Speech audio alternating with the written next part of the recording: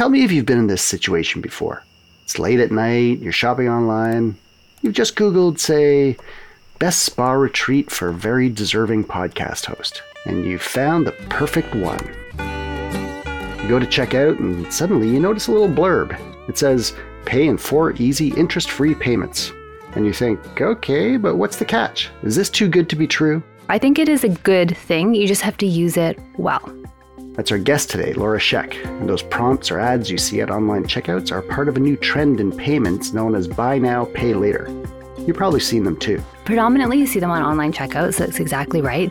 Buy now, pay later is an installment plan that you can use to pay for a purchase. This helps you make little payments over time. Laura is Vice President of Credit Cards at Scotiabank. This episode, you'll hear her speak with Doolin DeMello from our Perspectives newsroom team. They'll give us a crash course on this emerging way of paying, how exactly it works, how to use it wisely, as well as some helpful tips, like why it just might come in handy for your next spa day. So you're going to the spa with your friends, and you're the organized one who is doing the booking. It takes a while for people to pay you back, and so I split it up over time to give straggler friends time to pay me back, so I found that to be particularly helpful for me personally. Smart, right? Very. I'm Stephen Maurice, and this is Perspectives. Now, here's Doolin DeMello. Laura, thanks for coming back on the show. Thanks for having me back. Let's start with what exactly is buy now, pay later? Can you sort of define it for us? Sure.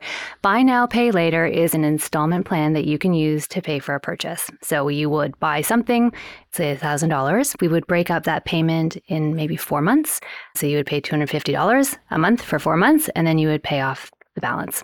A little bit different than what everyone thinks it is, which is a don't pay a cent event, which has been greatly branded. You don't pay for a long time and then you pay everything at the end. This helps you make little payments over time. I feel like I've personally been seeing this more and more, over the past couple of years when you get to that checkout somewhere online, you see the grand total, but then you get prompted with this option, like split this into 3 easy payments. Is that my imagination? Am I seeing this more often, or is it actually becoming more popular? It is real. You are okay. You are seeing these things. Predominantly, you see them on online checkouts. That's exactly right. A couple different companies, right when you get to the end and ask you, do you want to pay with a credit card or do you want to split your payments over time?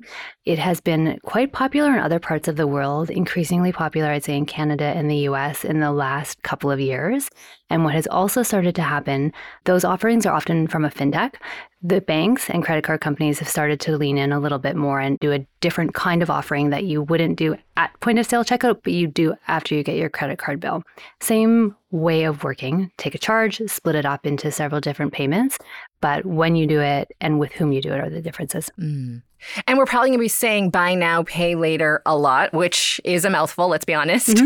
BNPL, is that what savvy folks like you like to call it? Oh yeah, savvy folks like us in banking call it BNPL. We're in a world of acronyms, but BNPL is a quick way to say it. Okay. And so the last time you were on the podcast, you talked a bit about sort of this generational shift, if you will, of how people actually look at credit. Is that part of the reason why BNPL is sort of having a moment? I think it could be. We know people who are between 18 and 24 are the most common users of buy now, pay later. Part of it is because you can do it without having a credit card and having set anything up, and you can do it as you check out. As we talked about the last time, there is something within the younger generation that is just a little uncomfortable with credit. This is a digitally native product. It has been built entirely in our mobile app, and it is not even available in the branches. So as we think about the generation and how they consume and move through life, which is younger than me, so a little bit different, having something that was built entirely there, I think is really helpful. It makes it quick and easy to use and very popular from that perspective. I think the other piece that's helpful is if you're newer to credit and you're trying to learn your way in, this is a really simple formula. You know what you're going to spend. You know exactly how much you're going to pay every month, which is a portion of what you paid for and perhaps a fee or interest.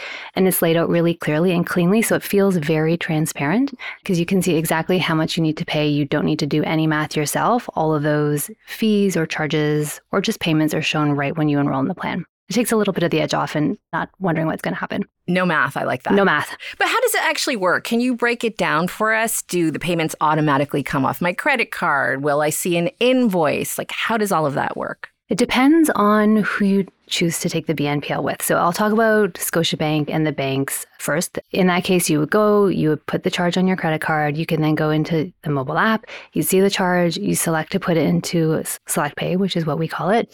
And it would say, do you want to pay this off over 3 months, 6 months, 12 months? You pick, and then it automatically rolls that into your credit card bill. So the next month when it comes, all your other charges and whatever you owe for your buy now, pay later just shows up as a payment for you. So that I find very easy. I've done it myself. With some of the fintechs, it can be a little bit different. You might have to get a bill or something sent to you because you don't have a pre-existing relationship. So you'd sign up during checkout, you would find out what the charge is, and you would get the terms and conditions then, and likely get either a bill that you would need to pay using debit card. Sometimes I'll let you put it on a credit card, but it depends on the different providers. Okay, sounds easy enough, but I feel like some customers might look at this and say, okay, great, I can pay in installments.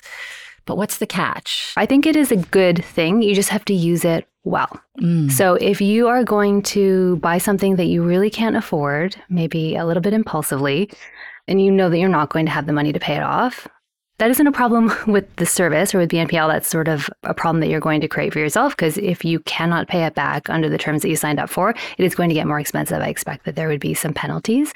But if you know that you will be able to pay it off like you think that you're going to, if you know that you can save for when you need to pay it off, or maybe you have an unexpected expense that you really need to pay for, I think it is okay to use buy now, pay later.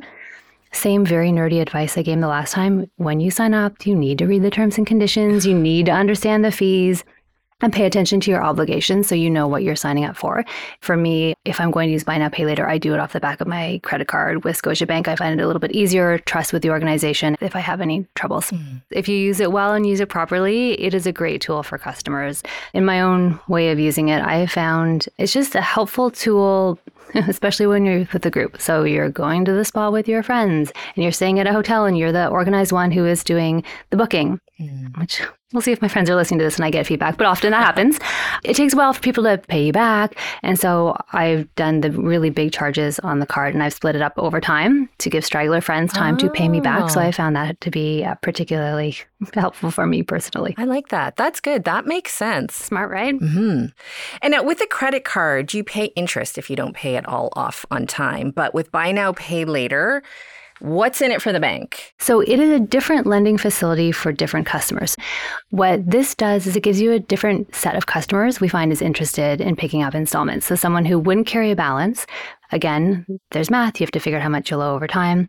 Not having to do the math, having a very clear path to what it's going to be is getting new people to use their credit card in a different way. And what questions should people ask themselves when they're wondering whether they should be using BNPL versus just putting something on their credit card like they typically would? I think if you're going to put something on your credit card and you know you can pay it off when your due date comes, you should do that because you can clear the charge right off your mind. It's paid for. If you need to buy something unexpected and you know that you'd like a little bit more flexibility to help with your family cash flow to pay it over time, it is a great tool. Make sure that you sign up for a term that makes sense. So typically when you go to sign up for 3 months or 6 months or 12 months, you'll see right there how much it's going to cost each period of time. So make sure you find the amount that fits right for you if you're going to take an installment. And what about points? We have to ask about points. Always points. Always points? Okay, so we don't forfeit those sweet points by using BNPL. No, not at all. If you put the charge on your credit card, you get all the points that you normally would if you have a card that earns points or cash back. Okay. So you mentioned earlier about using BNPL with a place you trust. It seems like there's several brands who offer this service, including Scotia. I'm sure they're not all created equal. Is there anything people should be looking out for before they click on that option at the virtual checkout? Yeah. Different companies all are operating slightly differently. Some will do a credit check, some won't. The credit card ones just flow right through. So I would say, again, nerdy advice, but take a read and see. I think it's as important to understand, are the fees clear for you? Do you understand what you're signing up for? Are there other pieces that will come with signing up? Perhaps data sharing with different companies, signing you up for different marketing alerts. What does the process look like if you do stumble and stub your toe and you're not able to make one of the payments? Those are all very different between the providers. So it's, again, worth having a quick read and scan to make sure you really understand exactly what you're doing. And what are some of the questions you're receiving? Like, are there frequently asked questions around this? I think a lot of the questions you've asked are the ones people are interested in. Is this worth doing? When should I use it?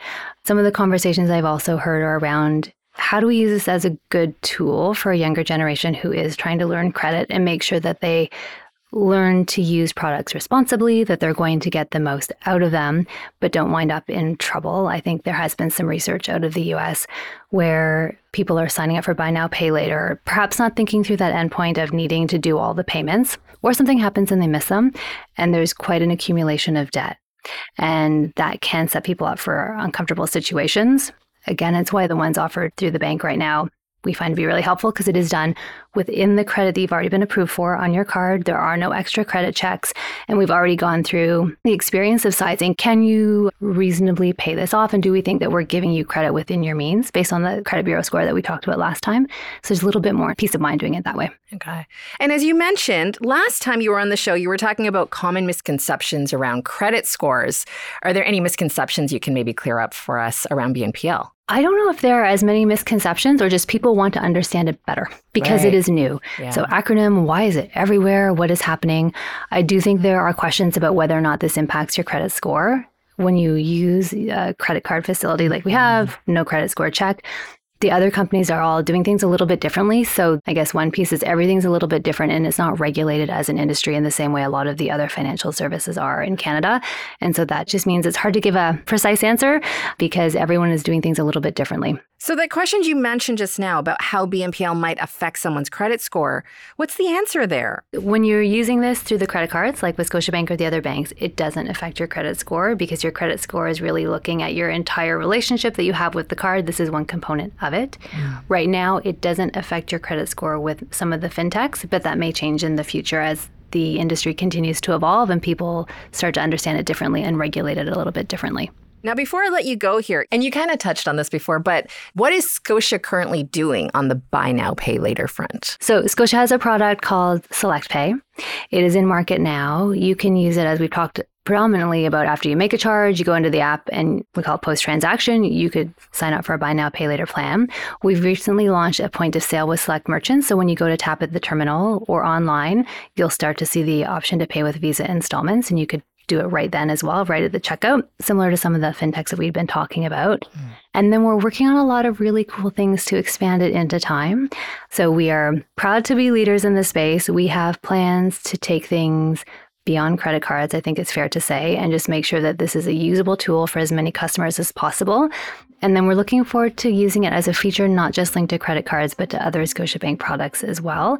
I probably am not allowed to share exactly what we're thinking, but there is a really fantastic roadmap of how we can continue to offer this to more customers, to offer the convenience and flexibility in a simple way that's meaningful to them.